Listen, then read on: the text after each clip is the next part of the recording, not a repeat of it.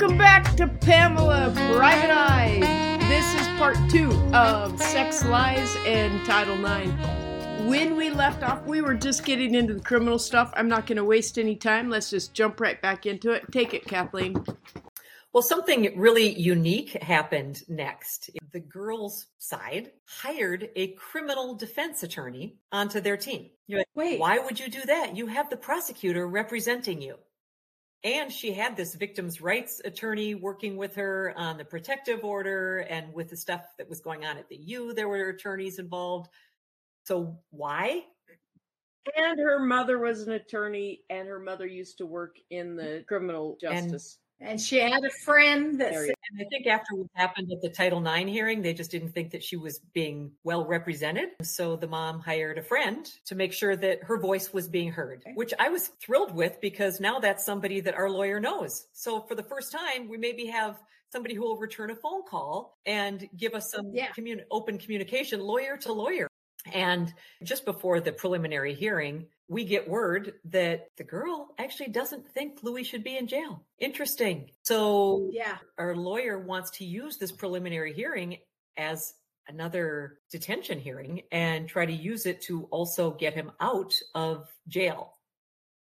Okay. So when we go into this hearing, they present their case. The judge basically says, yes, it's all going to move forward. Our lawyer does ask about some of the charges. And the judge just says, look, we can assume all of these charges are legit and they're all going forward. And then she asks the detective who was there, did you know the girl left the room and came back? And he says, no, she didn't mention that to me. And I just have to say real quick here, I think that's the biggest problem I have with this case. I get so frustrated that there were so many missed opportunities to fight for Louis.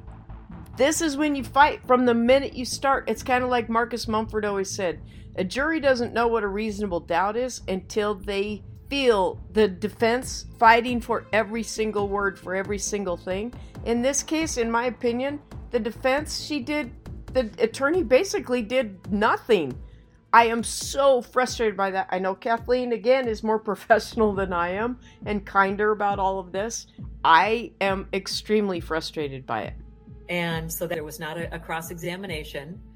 The judge decides everything will be bound over for trial. And then we ask the judge to hear us again on the issue of bail.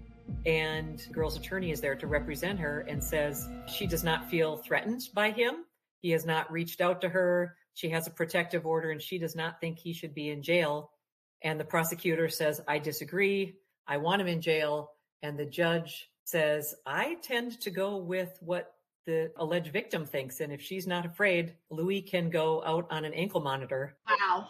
Okay. So he got out of jail that day. Wow. He didn't know that was going to happen or that it was going to happen that quickly. Sure. I get a call in Minnesota right after that from the lawyer saying, you better get on a plane and be waiting in the parking lot of the jail because they will literally open the door and let him out. And I said, Louis just called me and said it takes about a week to get the ankle monitor set up.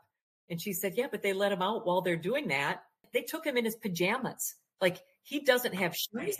He doesn't have keys or a car or a cell phone or money. And she said, I know. It doesn't matter. They literally opened the door and let him out. So I'm getting on a plane, trying to get there. Meanwhile, he's calling, not getting me, calls home, gets a hold of my husband. Our older son comes up with the clever idea, goes on his phone to Uber, changes his current location to the jail. For the older son, orders himself an Uber, which basically sends an Uber to the jail to pick up Louis. Oh my gosh. Thank heavens for kids that understand technology. Because none of us would have thought of that, right? Yeah, okay. But where does he go? This was actually kind of funny because John had to call back to the jail and say, tell Louis, we need to get a message to Louis that there's going to be an Uber waiting for him to take him to the airport. But you don't want to say that to the jail because he can't leave the state. So, John, if you say he's going to the airport, it sounds like he's leaving. He's not. He had to go to the airport to get dropped off to wait for me because I had the keys to the apartment. Right. So that's about where we were in the case when I sat Pam down and told her what was going on. After I found out that she was a private eye, I'm thinking, I'm pretty sure that this pretty lady that I met at pickleball that I decided I wanted her to be my friend. I picked, And you got asked to be Facebook friends with. I know, I'm pretty sure I picked the right person because she's going to have some advice for me on what in the world to do. When Louis got out of jail that day, I physically moved myself from Minnesota to Utah and moved into his apartment with him and said I would be living there until this ended, until he was safe, not be near him. He's 18 years old and has all of this going on. No, he needs his mom. Mm-hmm. Yeah. And not only does he need his mom from a mama bear perspective, but he needs someone logical to be like, okay, I've got this. Like, you can this step too back. shall pass. Because when you're young, I mean, this is huge. This is huge stuff. I've had clients commit suicide. And those are not young people. Like I've said many times, facing criminal charges is as stressful as life gets for someone. Yeah. So when Kathleen explained the situation, the biggest thing that stuck out to me was, oh my gosh, that girl left the room and then went back and got on top to have sex. I can't get over that. I know. And then climbed up on the bunk bed. Like there were so many red flags, and I'm like, oh my gosh, we can win this. Let's go after this girl. Here's the first thing we need. We've got to get DNA. Remember, she went to the hospital and got a rape kit. And Shelley, you asked me, how does the defense, like, what does that mean? How does that work? This case is unique because Louis agreed. He didn't deny that he had had sex with the girl. The only thing that he denied was whether it was consensual or not, which is very similar to my case when I was assaulted. Right. The guy didn't deny that anything that he'd done to me, but he said that I consented. So we've got to see the results of that. Request it. The defense hadn't seen them. I don't know how that took that long. When we got the results, they shared them with me because they hired me to do some work. I'm reading through it. Here's what I learned. Wait, let me guess. She did not have sex with someone else in between. Damn it, Shelley. Oh my gosh, you've got to be kidding me. Okay. Okay. You're so frustrating that you guess stuff. I think I don't want to go to movies with you because you'll ruin the movie before I get to the end. Shit damn hell, you got to be kidding me. No, I'm not kidding you. Oh my gosh.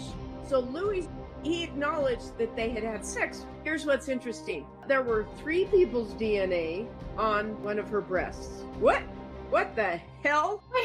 This happened on a Tuesday or a Wednesday night. She goes in on Friday to have the rape kit done. So there's a couple days in between. Shelley, we also had a statement from the friend that she had another boy that she had been in a more serious relationship with than she was with Louis, who she was in a fight with the night that she went to the dorm. Oh, this was revenge sex and then didn't work that way.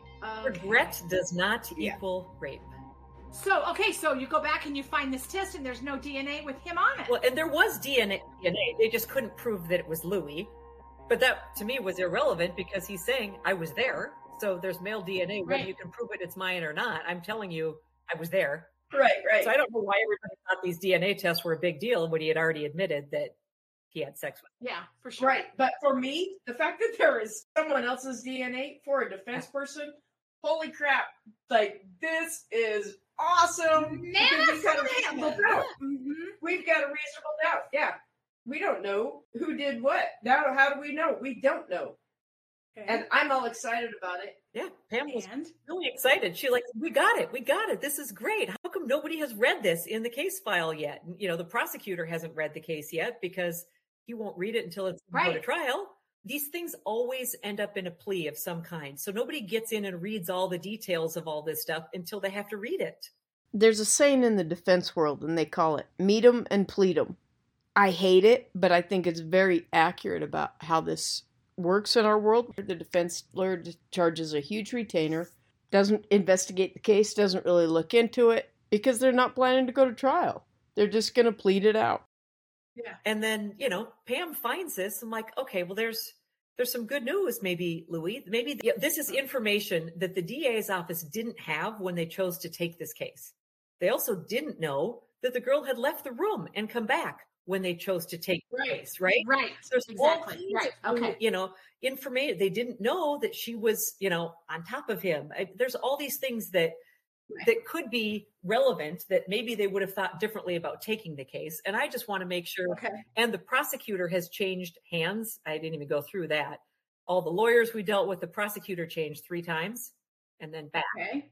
So like, who has read what? Who knows what's going on? Right. His arraignment was scheduled the end of May. Then they pushed that off for a month because the prosecutor didn't want to do it until he had a chance to actually meet with the girl. Then it got pushed off again because the prosecutor changed hands. Then it got pushed off again because somebody didn't have time to talk to their boss. And now it's almost been a year. We're still like waiting month after month after month. We're extending our lease. We had moved to a different condo. Meanwhile, back in Minnesota, my mother had passed away.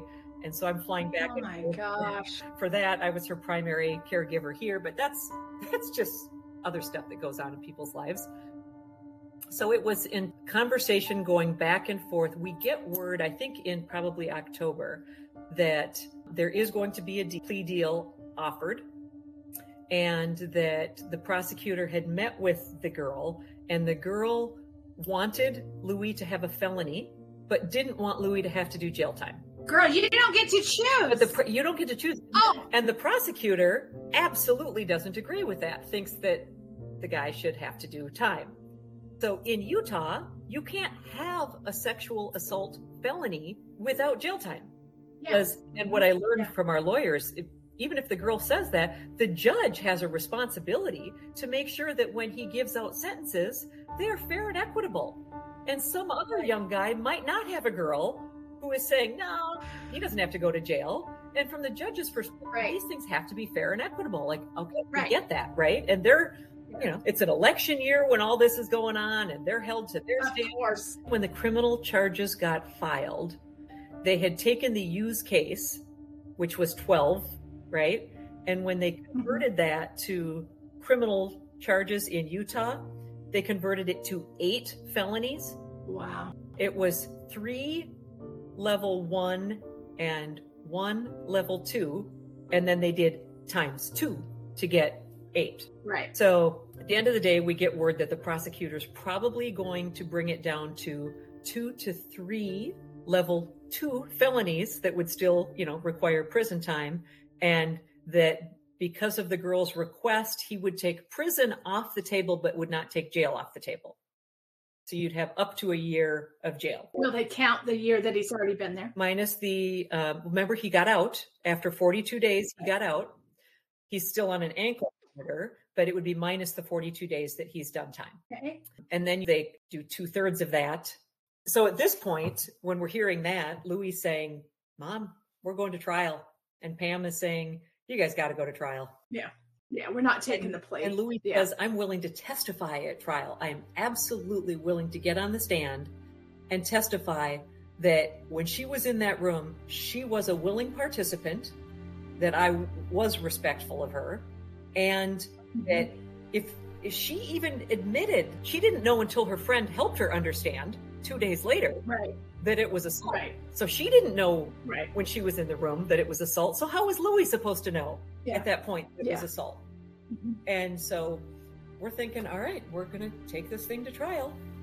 And then we start leaning on Pam a little bit more for who do we use for trial lawyers? Our lawyer isn't necessarily going to, if we would go with her or not go with her or somebody else. And how long is it going to take? Because you're still going to spend another year or 2 waiting for that. At least. Yep. Yeah. And you're still going to be on an ankle monitor, which is a lot like being in jail. Yeah. Except I was dying to investigate this girl because now we know there are other people's DNA. I don't know if it's a guy. I can't assume anything. But there are other people's DNA on her. This woman is very sexually active. That's what we knew. Right. And I wanted to investigate like so bad. And the defense attorney was tying my hands behind my back. She wasn't letting me do anything. Let's just wait until we at least get a plea offer, because let's not do anything to upset the girl, because right now she's helped by taking prison off the table. Let's wait and see what she is before we let the dogs loose. And Pam's chomping at the bit going, let's go, let's go, let's go. 1, because it's my nature. And 2, because I disagree. I don't think the best approach is to back off at that point. I think the best approach is to go after everything and find out where their weak spot is, which would make their plea offer more favorable to the defense. So we completely disagreed on the approach. So now it's in the fall, and we're still waiting for the actual plea deal to come, but we have some idea of what it's going to be, and thinking about taking this whole thing to trial and what that's going to look like for our lives. And my husband Googled the girl for whatever reason, just in his need to look for some information, but ends up literally stumbling on the fact that she had a TikTok account that was public. Okay. And so he clicks into this TikTok account and finds that in the last 10 months, since we'd all been going through this, she had 10 or 12 posts. And when you post something on TikTok, it's not just like a random thing. Like, people produce them. Like, they spend time preparing what they're going to the little publish. Blurbs. Mm-hmm. Yeah. And then they put graphics over it, produced stuff. Mm-hmm. And I have to tell you that prior to John showing me this, my opinion of the girl, as frustrated as I was with what had happened, but after watching, because when we got the case file from the detective, and I was able to watch all the videos of her being interviewed and conversations with the detective, I can honestly tell you that my perspective of watching her was, she does seem like she would be a good witness. I can see why the prosecution likes her. She is articulate and she is lovely, and she was not overly dramatic when she was being interviewed by the detective. I actually really admired that about her. And she was very, very thoughtful and deliberate about when she gave up Louis' name and why, and what she needed for herself before she did that. And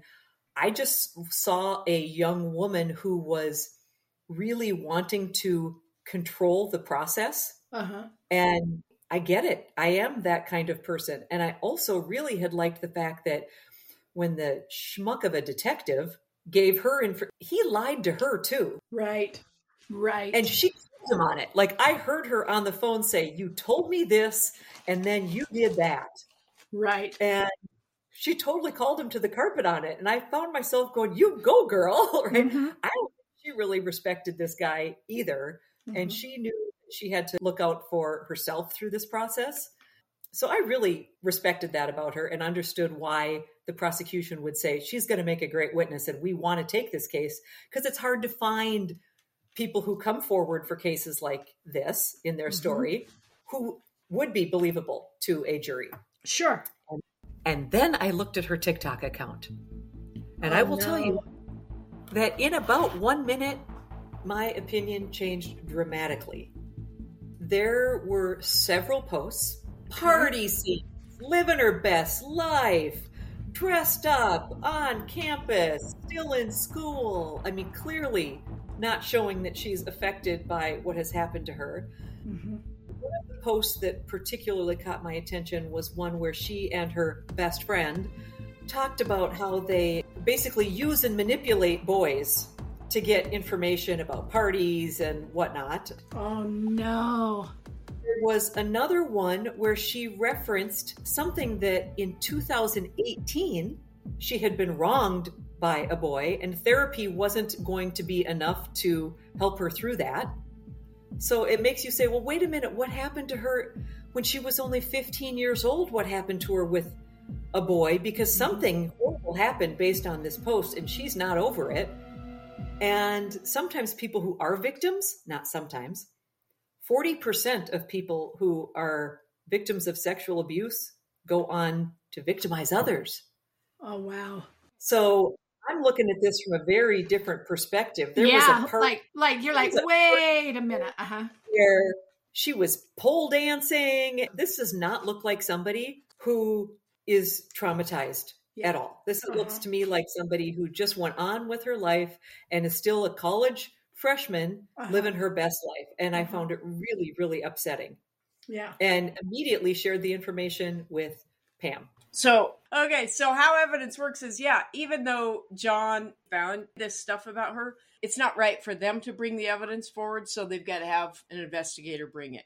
Because if we're going to use this at trial, I've got to be able to show like a chain of custody, that I authentically got this from her account, blah, blah, blah. You got to follow the protocol. So that makes sense. So I start immediately saving all these videos. Oh my gosh, were they shocking to me? Shocking really? Or like, this is college life, not BYU shock.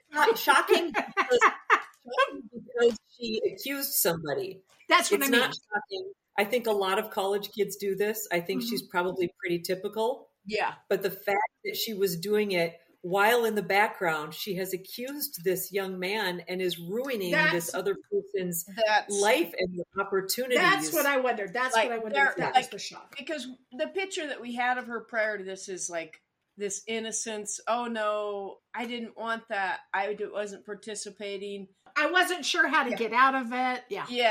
Okay. And all of a sudden you see this girl online who is not only not that girl that we've seen portrayed or heard about, but this girl is aggressive. Like when Kathleen says that she apparently had a bad experience when she was 15, and Kathleen, again, much nicer than I am about it, because her response was like, this is what she posts: how do I get over this guy? I'd like to put a Timberline boot up his ass and run over him with the truck. Oh, wow. Okay. And I was like, wow, this is violent. Like, this is some real aggression that she has for some guy somewhere. And other than how violent and angry she was about this other guy, well, that was startling enough. But the other part of that I thought was really interesting was, and she thinks this is a secret account, that even though all this is happening with Louis, but she's not posting how angry she is at Louis. And I personally believe that wasn't a really big deal to her. Again, I'm like, oh, I wish I could take these handcuffs off and actually go investigate and find out who this girl is. What did she go through? Why does she? Right. What do her friends think of her? What do her boyfriends? Who do? All of that. Like, she should feel some pressure.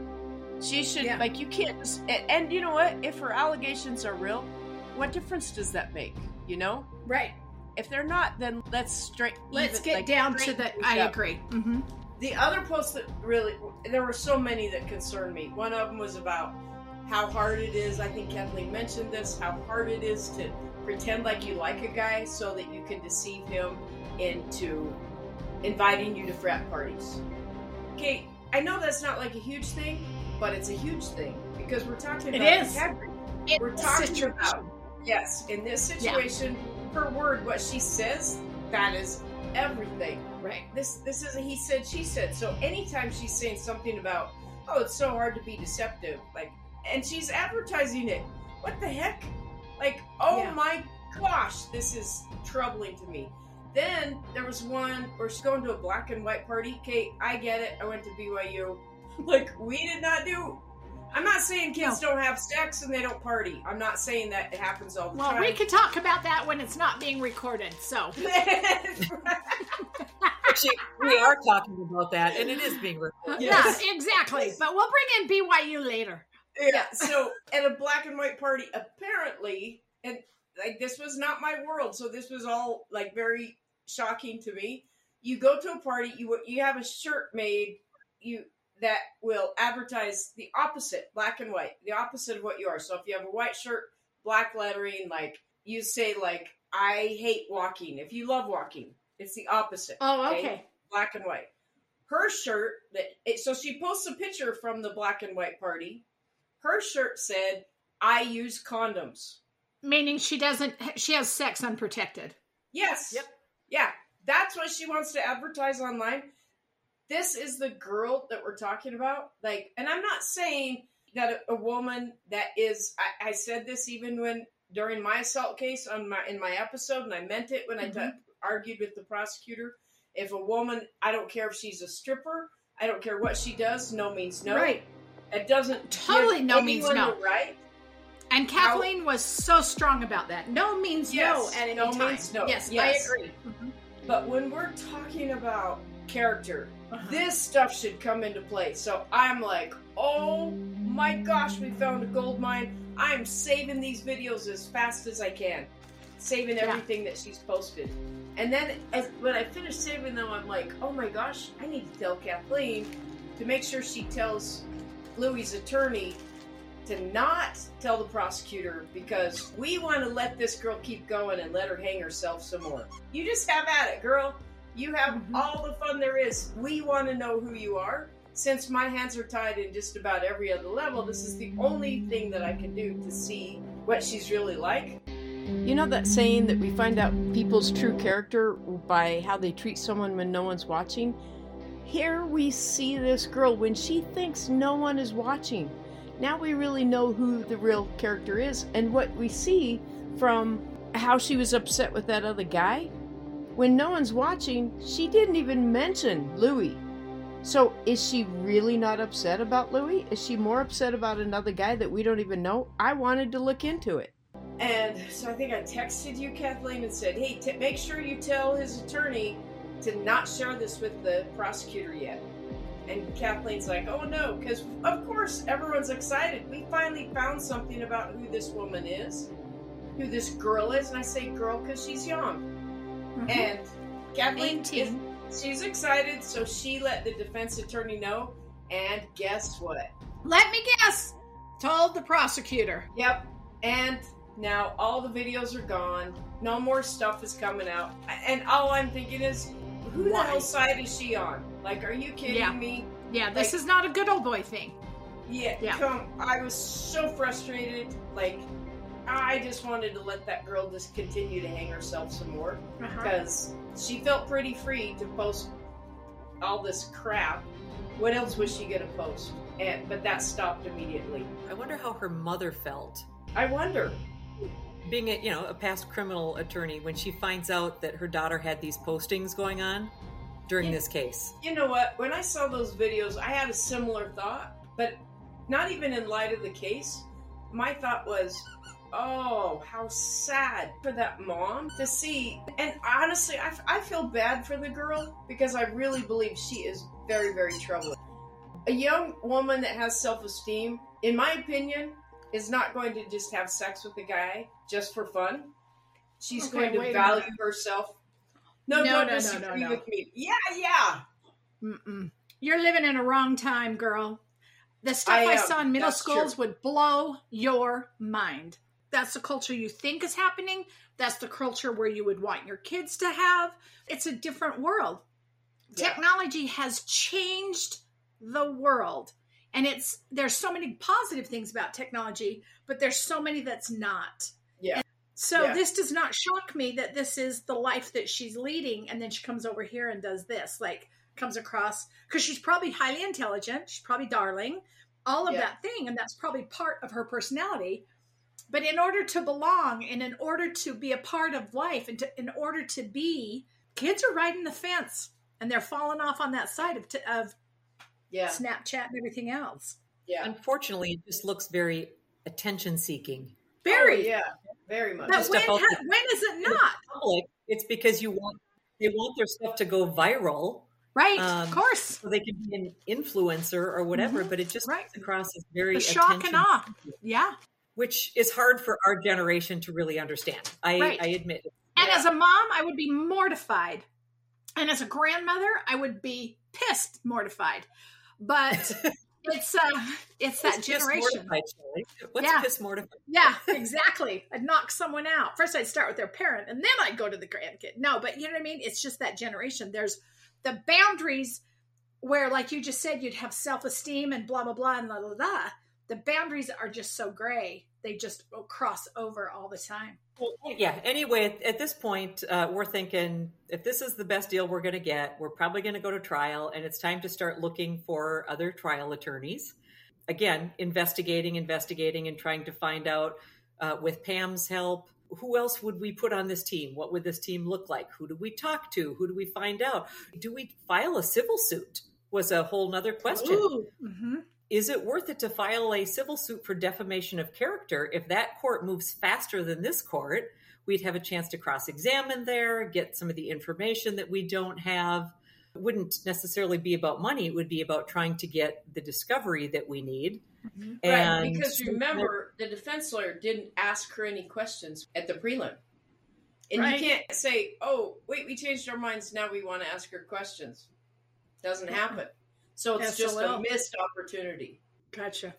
Unfortunately, we find out that the civil route is not any better. They're also backed up. It's going to still be a year, and we're going to be even more financially and emotionally drained if we go down that path. So that doesn't ultimately make sense. But we do end up interviewing a variety of trial attorneys, including somebody suggested by Pam that she knows, but also through, connections in Minnesota. Who do you know? And talking to other people, including, getting a recommendation from the attorney we were working with. Who does she think we should use to go to trial? And locally talked to 2 different people. And the first person that we talked to gave us some interesting news. Actually, we got some news from our attorney, got news from her friend who's representing the girl. Your attorney got news from the friend of the girl the attorney that's representing him, like 3 away. Okay. Yep. So when they were talking about what this plea deal might look like and what the fact that the girl didn't think he should have to go to jail, they ended up in a side conversation about another case that had happened with a young gentleman named Kyle. It had just gone to trial. It was a rape case about a college kid. The boy was offered a plea deal.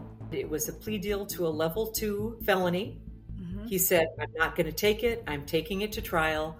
And to everybody's dismay, he was found guilty. And this boy is now in prison and is a lifetime registered sex offender. And it was sort of oh my gosh. So now you're like, what do we do? Right. This news was kind of hitting them all with awe. Like they were sort of watching it, even though they're busy with their own trials, like we got to see what happens with this one. Then we met with an attorney that our attorney had recommended because he had recently done a rape case with the same judge and the same prosecutor and lost. Oh, and lost. And he said, I'd be happy to talk to you and Louie about this. The Me Too movement has changed things. 5 years ago, you prove reasonable doubt pretty easily. If there's he said, she said, if it's a little bit iffy, the jury's like going to err on the side of we don't really know. Right. But ever since the Me Too movement, he said things have changed and juries are really unpredictable. And he lost his case. And he said, every case, of course, is different. Right. And his case had, alcohol involved and this and that. And he said, that doesn't say you wouldn't win your case. I'm just saying that juries are unpredictable was really his message, right? Mm-hmm.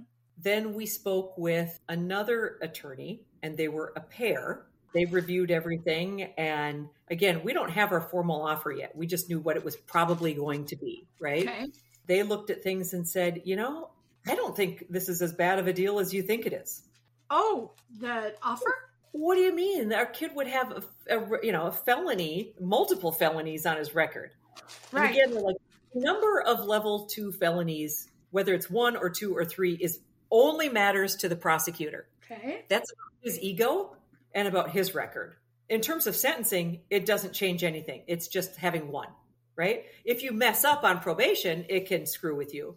But otherwise, it's just a level 2 felony.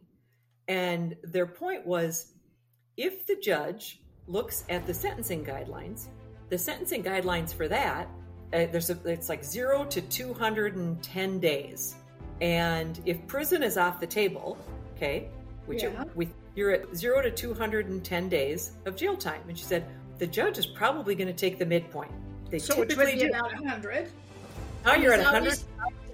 And he's already served 40. Minus 42. Right. Okay. Now you're like, I'm doing quick math, 63 or something. And remember, they serve 2/3 of that unless they're misbehaving. Right. So now you're at like 45 days.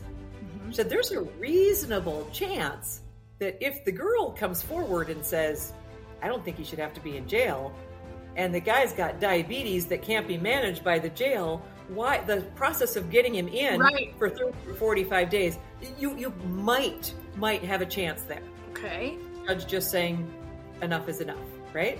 Yeah. What are you thinking, Pam, about this whole thing? I'm frustrated. I don't disagree that there's a risk. And maybe it's just because I'm a PI. I want to investigate, people could say, oh, well, that's not fair to investigate a victim. I was a victim, and they investigated me. They subpoenaed my phone records. They knew They knew everything about me, which I didn't love.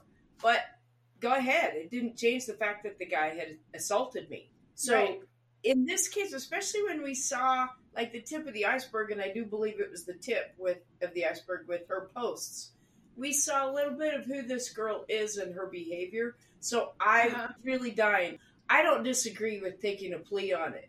I wanted the chance to be able to really investigate, talk to her friends. I wanted her to feel some heat. Right, because she just kind of danced away. I wanted to be able to say, hey, you can't talk crap about my friend's son. She just danced away. You don't get to do that. There's a consequence. I'm coming after you. I'm going to investigate you. And if you're legit, great. If you're not, then watch out. Whatever we have to face, we'll face it. I just felt really frustrated that I wasn't allowed to really do that, because I believe now and then, if she had felt some pressure for the first time through the whole damn process, think about, she had no pressure. Everybody, to be able to testify at that Title IX hearing, they're be able to mute it and talk to your attorney about what you're going to say. What a crock of crap. That's not real life, girl. That's not how testimony works at a hearing and at trial. That's not the real world. And everyone kept playing pussyfoot around her. We don't want to offend her. Yeah, we do. Let's find out what the truth is. So I was frustrated by that. Okay. I think had she felt some pressure, then she would have likely backed off more. And Louis could have gotten a better deal, or maybe they would have dropped charges. I don't know. Or maybe they would have stayed the same. In my mind, it couldn't have gotten worse. But the defense lawyer had a completely different approach. And I didn't go to law school, so what the hell do I know, right? No. No, I disagree. Let's not offend this girl. I'm offender? Really? She's trying to destroy Louis' life. Yeah. Let's take a chance on offending her. I don't care. Part of my job, Shelley, was to keep everybody in their corners. Yeah. Right? Oh, my bad. So I've got to hear from Louis when I get home. I've got the husband, right, who's got his anger and everything that he's trying to deal with and what he wants to have happen, and our older son and how angry he is, and Pam and what she wants to do. And I'm everybody in their corners. Okay. Yeah. I need a nap. Yeah. I'm going to have a glass of wine at the end of the day. I know I ended up listening to the lawyer and just following the steps. It's a long a decision had to be made. You couldn't ride the fence on this. So something had to be decided, and you have to do what's best for you and your family. Exactly. And your gut, your instinct as a mom. So things just kept getting pushed off until we finally saw the plea deal in January of 2023. Oh my gosh, just barely. That's a year and a half later. Yeah. And the plea deal was, what we thought. It was down to the level 2, multiple felonies, level 2, wouldn't take jail off the table. But when we saw that, we're still thinking we're going to go to trial, discussing with Louis, the pros and the cons, the information that we got about these other cases from the other lawyers. Then we talked to Pam, and Pam had a lawyer friend from out of state that she really was comfortable with, that was maybe a play would be to pull in this out of state person and tie him with a local person and really, really get somebody that the judge would respect. And play it that way. At the end of the day, Louis decides, you know what, Mom? He said it came down to, it's going to be a jury. It's going to be a he said, she said. Whether it's 50-50, 40-60, even if it's 95-10, who's the most influential person on that jury? If it's a female, she might say, there's no way a girl would make this up and convince everybody to be on her side. Right? Okay. If it's a male, that makes sense. Yeah. Right? Middle-aged male, he might say, oh my gosh, you know what? Lots of people say, I don't want to have sex tonight. And then you start kissing them a little bit. And you know what? Every husband in America would be a rapist. Yeah. If they tried, if they were accused of rape every time they tried to. Yeah. wife. Yes. They really I can tell you right now, though. Well, I'm not even going to go there. So I would not be climbing in someone's bunk bed if I was pissed at him. Okay. So, but he said, even if it's only a 5% chance, you know what? I'm just not willing to risk the rest of my life. And then we kind of came up with this thought together. What if, even though the prosecutor is driving this plea deal, Sure. okay, you know what the plea is going to be? Then it's going to come down to sentencing. What if we got the girl to participate in sentencing? Oh, and write a letter And or provide a letter for sentencing that says, I don't think this guy should have to be in jail, and I'm the victim here, right? Yeah. I want him to admit his guilt, but I don't think he should have to do jail time. And once he's done his probation, I would support reducing these charges to a misdemeanor. And once they're a misdemeanor, Louis can apply to have it expunged. Right. And I will support that when they come to me and ask me about it. And there is a path to a clean record for an 18-year-old. Right. The downside to that, I mean, it sounds really good up front, but the downside to that is that the state of Utah requires, and it's statutory, you cannot negotiate it in a plea deal, that any level 2 or level 3 sexual assault felony requires a 10-year registered sex offender status. Oh, shit. You have to be a registered sex offender for 10 years. If it's a level 1, you're a lifetime offender, right? Right. But if it's level 2 or level 3, even if it's quantity 1, you have to do 10 years on that registry. Okay. Which means that you would do your probation, which let's say it's 4 years and you're really, really good behavior and you get off in 2, right? Right. Then 10 years starts. The 10 years does not start when you accept the plea deal. It starts at the end of your probation or your jail sentence. Okay. Whatever you have. Then you do your 10 years. At the end of your 10 years, then you file the motion to have it reduced to a misdemeanor. Then you apply to have it expunged. Okay. So you're looking at 13 or 14 years. How are you going to get the girl to write that letter when it's her attorney that's pushing for him to have jail time? The prosecutor is the one who wants jail time. Right. Not the girl. Right. The I know. girl So the girl got him out of jail the first time. So my thought at this point is she got him out the first time, and the judge went with her instead of the prosecutor. Right. But the prosecutor is never going to say jail time. Right. But how are you going to contact the girl to see if she'll write that letter? She has her attorney. Our attorney calls her criminal attorney. Remember? She has her own attorney. Gotcha. So our attorney calls her attorney, which bypasses the prosecutor. Okay, gotcha. Okay, I didn't understand that path. There's also gotcha. this part in here. So when we come up with the idea, and I present this idea to our attorney, she doesn't want to completely bypass the prosecutor because you don't want to completely anger this person. Sure. Right? Yeah. So ask the prosecutor, though, to ask the girl if they would support all of this. And if they say yes, we get it in writing. Right. Before we agree to a plea deal. Okay, gotcha. Now we have a plea deal that at the end of the day, the judge gets to decide. The judge does not have to listen to the prosecutor or the other side. I mean, he can do what he wants. Sure. He is bound by these sentencing guidelines, and it's a political position, right? You can't be showing favoritism. So there's still a risk involved. Louis, if we can get this, do you want to take it to trial and take your chances and put yourself on the stand? Right. And you've got Team Pam behind you. Sure. And lawyers that we can hire people. Yeah. And Pam can help us put together a dream team. Do you want to take that risk? Right. Have a clean record, or do we take the plea deal and try to get a letter from the girl that would potentially help you in sentencing? If it doesn't, the risk is that you could do anywhere from up to 365 minus 42 days in jail. Right. That's what you're risking, because the judge could put you up to that. Yeah, about a school year. Mm-hmm. Yeah. This is coming down to the wire, and then the plea deal is not being presented, and we still don't know what it is, and we're waiting. It keeps getting continued, and we'd have it like the night before. The lawyer is saying, "I need to know what your answer is going to be by tomorrow," And, Louis sobbing and can't decide. And then the next day it's continued again for another month because the prosecutor couldn't get an approval from his boss for what the plea is that he wants to offer. It goes on January 4th. We finally get our offer, and the offer is for the level 2 felonies, and it still includes jail time.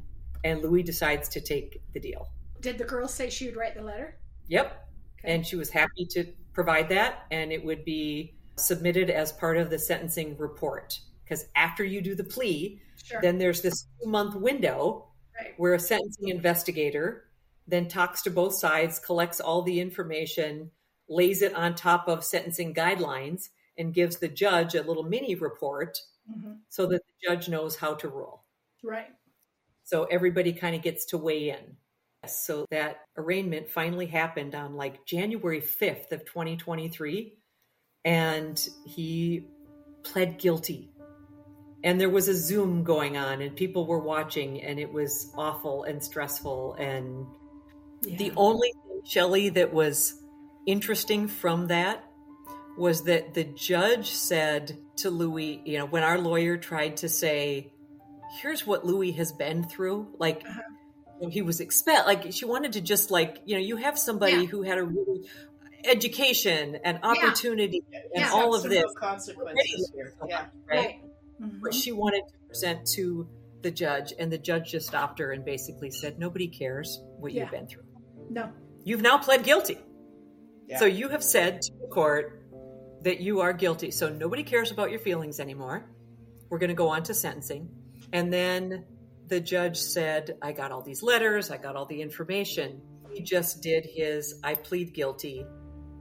And there was nothing in there about how he feels. Okay. Then they schedule 2 months out. It actually went to March 22nd, which Louis was really upset about because he has a full-time job that he's working during this whole thing, which we didn't touch on for this podcast because it's too much. Yeah. But a positive from this was he has an awesome full-time job with an awesome boss. Good. It's a better opportunity than the University of Utah could provide him in business. Good.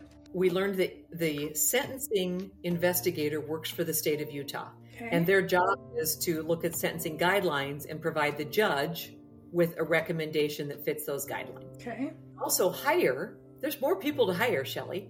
You can hire an alternative sentencing investigator that represents your child that does not work for the state of Utah. That's for the record.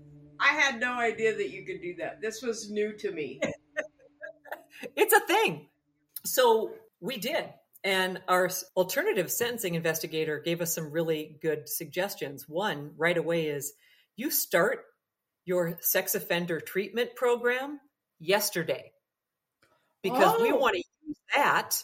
It's going to be a part of, they're always going to have that a part of the Sure. But it'll also count towards the day. Good. And if you start it yesterday and this sentencing happens in 2 months, the judge does not want an interruption in that treatment by having you have to go to jail. So it looks in your favor, one, that you started it ahead of time, and two, it would disrupt that treatment. So go ahead and get that started now. That was good advice. Second piece of advice he had was when he used to work for the state as a sentencing investigator, they used to count the days that you were on an ankle monitor 2-to-1 for jail days. Oh. For every 2 days you were on an ankle monitor, that counted as one jail day. Sure. So he was going to include this stuff in his report. We wouldn't have known to do either of these things. No. If we hadn't paid this guy. Right. So the reports come in, and much to my surprise, the state's report, because they had also investigated and talked to the girl, every report said no jail time. Okay. So we went into sentencing, which happened in March of 2023. Just barely. Yeah. Knowing that the reports said no jail time, but wondering what... Do not tell me that the judge threw up. What happened then? Tell us. Oh, you have to tune in for the next episode for that. Whatever! I am the episode, so you just keep on talking, girl. I'm kidding. Okay. So family flies in for this, and we go into this hearing. This is the hearing where, again, much to my surprise, there's a video monitor and people are on Zoom, so people from Minnesota are watching. People that have not been in touch with me or the family throughout this whole process are logging in to watch this, and it just, I didn't mind when people that were close to me were watching, that had been in touch and had been supportive. It's watching an accident. It's the rubbernecking. But when other people, it feels wrong. And this is where the judge said, yeah, nobody cares about what Louis been through. He's already pled guilty. But then the judge does say, before he's giving his statement, he says, I read all the letters that the family provided, submitted 10 letters, character references from his boss, this and that, read the victim statement. Louis read the victim statement. And he said, really, the only thing that mattered to my decision was the letter that the mom wrote. Did you know the mom was writing a letter? No, me. No, you. Oh, I thought you meant the mom. Yeah. Her mom. I was like, what? Oh, yours. I submitted a letter. Good for you. One of your reference letters. And I had submitted a letter, and he said, your letter reminded me the fact that he was 18. He wasn't 25 or 30. This would be different if he was 25 or 30. Right. And specifically in your letter, you referenced his frontal lobe is not fully developed. And it's his parents' job, the family's job, to support him, to get him there, to make him an upstanding citizen, and that you fully are supporting him, behind him, whatever, all of that. But he just referenced that letter and the fact that I had That's amazing. mentioned it. I did not present a glowing picture of my child as perfect, and he never does anything wrong. Yeah. I said, oh my gosh, he's an 18-year-old kid who would rather be with his friends than do anything I ask. Right. But on the flip side, he does as he's asked because he's respectful. Right. And he treats people with respect. Right. And even if he doesn't want to do his list of chores, he does them. Right. Helps out with his grandmothers. And, he does as asked. And at the end of the day, I said, I cannot guarantee this court that this kid won't make a mistake again. Sure. I can only guarantee that he won't make this one. Yeah. It won't be this one. And so the judge said that helped him make his decision. And with that and the girl's input, she didn't feel threatened by him in society, Right. When a year and a half had gone by and they had had no contact with each other. Right. So the judge ruled no jail time, just probation. Oh my gosh, yay. So now is it 10 years probation? It's probation for 4 years. But if you behave after 2 years, sure. If he has to complete his sex offender treatment. Yeah, you're off for good behavior. We see that on TV, right? Oh, and he has to pay restitution. He has to pay her criminal defense attorney fees. Oh, gosh. Okay. And he has to pay her counseling fees. And he has to do his treatment program. And then, if all goes well after 2 years, he can apply to end probation early. And then that would start the 10-year clock. Gotcha. On the registry. Yes. Does he have to stay in Utah to do all this? At this point, we thought that he would be free to go back and forth to Minnesota. And then we learned because all of this went down in March, and I thought he was coming for the 4th of July, and learned that no, doesn't work that way. The probation officer decides if and when he can leave the state, and did not allow him to come home to see the family at all during the summer. Wow. Okay. Pam warned me that being on probation is horrible. They can come and question you anytime. They can knock on your door anytime. If there's something else happens in the neighborhood where you live, they can come after you, and question you. Check. Sure. She warned me that it was awful, and I didn't believe that it could be awful, but I'm telling you now. It's awful. It's awful. Yeah. Yeah. When they pull a squad car into an apartment complex and get out in bulletproof vests and go and bang on a door, you don't think neighbors wonder what's going on? Sure. Yeah. So, even as great as the result is, it's life-changing, life-altering for everyone. And I tell people all the time, criminal work, it's really a lose-lose deal. Everyone loses. Yeah. That girl lost. She didn't lose much. I don't know what she lost. I'm very frustrated at that. But Louis lost a lot. And he's a great kid. They both made some really dumb decisions, whether it was 3 weeks before that night or in addition to that night. I think it's not the smartest behavior. Risky behavior on both of their part. It's stupid behavior. Stupid. Yeah. So the system doesn't it doesn't work unless and think about if this had happened to a kid whose parents didn't have the wherewithal to put this together like this. Sure. Those kids don't. Right. That's why I get so frustrated at the system. Every case is different, and you have to look at it and see, like, what makes sense here, what doesn't fit here. These are people. Right. Every case is not the same. People are not the same. And I don't blame Louis for 1 second for choosing to take the deal. I know you don't. So supportive through this whole thing. You're like, either way. I think it was really scary. Louis had to really weigh it in and say, Pam does not like to see people she loves get hurt. No. Yeah. But I also think it would be really scary if I were the mom or, that was my child. I'd be really worried. Like, I'm leaving it up to jury. Like, they may not like what he wore that day. He may have sat back and acted like there's not bothering him. And it's, you just don't know. Yeah. As a defense investigator, my nature, I'm chomping at the bit that, like, put me in, coach. Right. Let me do what I need to do here. Right. Yeah, I'm shocked that they didn't let you go and do all the research and then bring it to the table and make it, and the decision may have ended up being the same. But now all of a sudden the defense attorney has some power. Like, no, look what's happening over here, dude. You need to talk to your girl. A bit. It does. Yeah. So, how is Louis today? I will tell you that a week ago, Sunday, I got a call from my son. I've moved back to Minnesota. Okay. And he said, Mom, I'm on my way back from the ski hill. Like, oh, they're open? It was mid-November. He said, yep. He used his work bonus for a down payment on a new truck. Okay. He said, I got my skis. I was on the chairlift today. I'm driving my truck. I just had such a great day. And I said, wait a minute, pause for a second. I said, did you really pick up the phone and just call me to tell me that you're happy today? And he was kind of quiet for a second, and he said, yeah, I guess I did.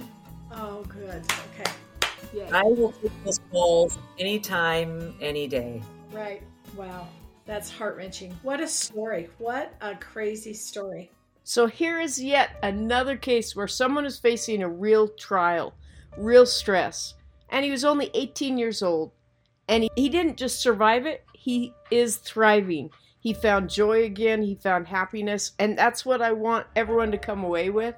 No matter what we're facing, no matter what we're going through, we are all resilient, and we can find joy again. I really believe God meant that we would find joy, that we would have joy in our lives. And I totally appreciate that Louis trusted us enough to let you tell the story, and you trusted us enough to tell the story.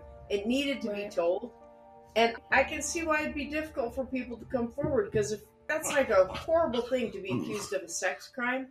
So it's a hard thing to even say, I've been accused. I went through this. That's shameful in itself. And they get it wrong sometimes. And that's why I wanted to do this episode. So thank you for trusting I agree. us. Yeah. And thank you. You just shared it with the world. Yeah. What didn't maybe come across in this podcast is that even though Pam is a private investigator that never really got to do everything she wanted to do on this case, with her history as a private investigator and her knowledge of the system, what she was able to do in terms of supporting me through this entire thing, that is where the real gift was. And that is why I know we were brought together on the pickleball court.